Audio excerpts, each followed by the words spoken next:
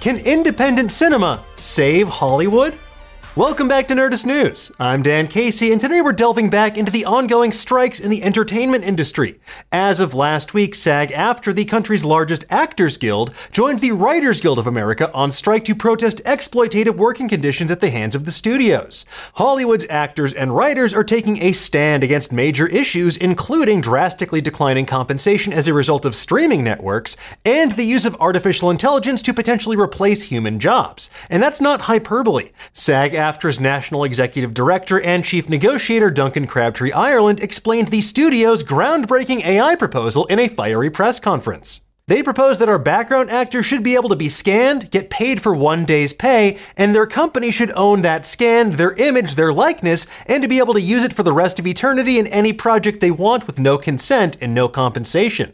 Speaking of compensation though, what would it actually cost the studios if they acceded to the guild's proposals? Well, on Monday, the Hollywood Reporter reported that the annual cost of the Actors, Writers, and Directors Guild revised contracts would be between $450 million and $600 million per year.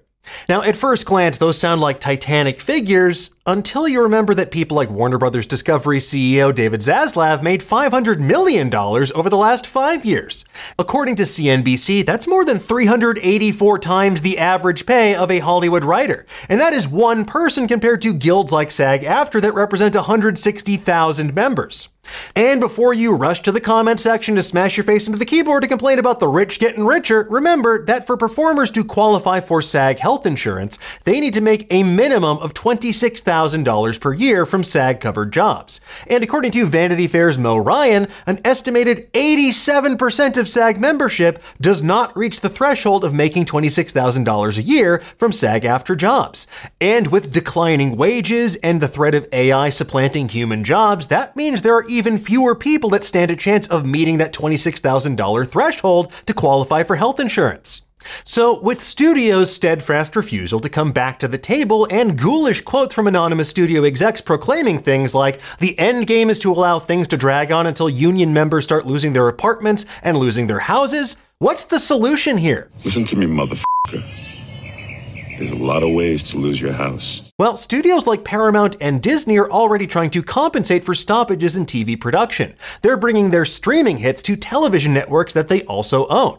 According to IGN, Yellowstone will make the leap from Paramount Plus to CBS this fall, and Ms. Marvel will transition from Disney Plus to air on ABC. But what about streaming platforms? Won't somebody think of the streaming platforms? Well, according to Third Bridge analyst Jamie Lumley, they won't feel the effects as immediately as TV networks and theaters. Speaking with The Hollywood Reporter, Lumley said, "We've been hearing that most streaming companies won't feel the pain from strikes until 2024, given the pipeline of content that's already been locked in.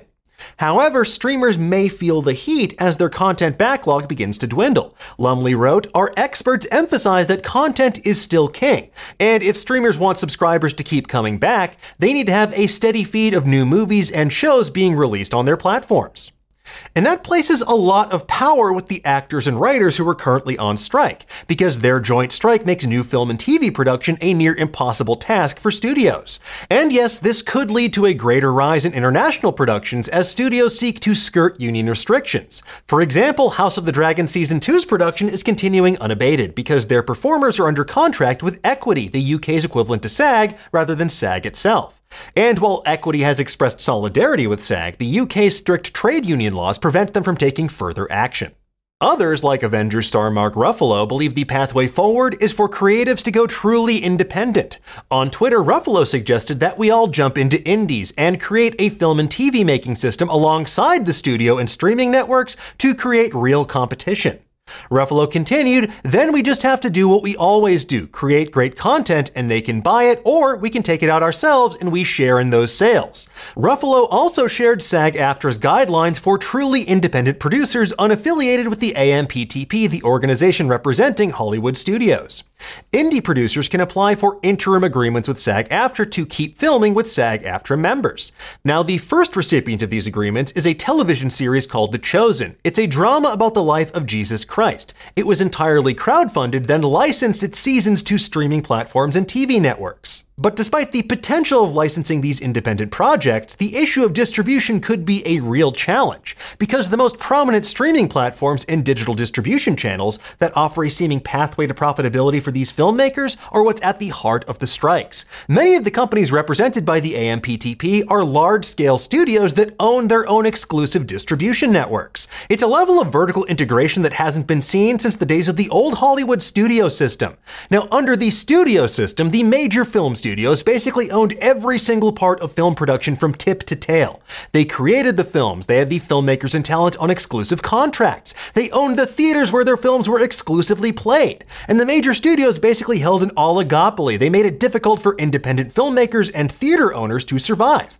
And this became an extremely thorny legal issue in the late 1940s. It escalated all the way to the Supreme Court. In 1948, the Supreme Court heard and ruled on the landmark antitrust case United States v. Paramount Pictures, Inc. The court's decision came to be known as the Paramount Decree. It ruled that Paramount and the other major Hollywood studios could not also own the theater chains where their movies are played. They had to divest themselves of their theater holdings, which led to the effective end of the studio system and a boom in independent theaters and filmmaking.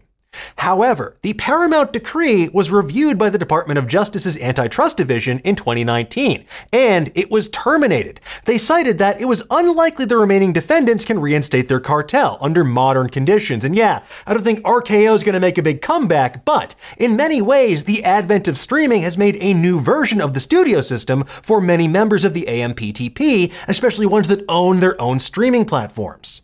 While many AMPTP member studios also release their films in theaters, others can silo as much content as they want on their proprietary streaming platforms. Or, as we've seen with platforms like Max and Disney+, they can banish content to the Netherrealm. They can memory hole complete movies and series to take a tax write-down. And this lack of transparency into performance metrics and having control over one's work is what rankles many in the entertainment industry. Because imagine spending years of your life working to get something made, only to have it unceremoniously taken down and made completely unavailable with little to no explanation. It's a big reason why people like Ruffalo want Hollywood's creative community to seize the means of film production and take matters into their own hands. Thankfully, though, we're also seeing a rise in independent streaming networks as well. With options like Mubi, Shudder, Docsville, IndiePix, and so many more, the path to what Ruffalo described might not be such a pipe dream after all. And it could provide the leverage to get studios to resume negotiations in good faith. Now, of course, as with any of this, only time will tell, and we'll keep you posted in the meantime over on Nerdist. Anyway, folks, once again, Godspeed and solidarity with everyone out there on the picket lines fighting for fair wages and ethical business practices. And as for everyone at home, tell us, what do you think about all this? Do you think that independent productions are the solution to the strike? Let us know in the comments below, and for the latest and greatest in the world of pop culture, make sure you stay tuned to Nerdist.com.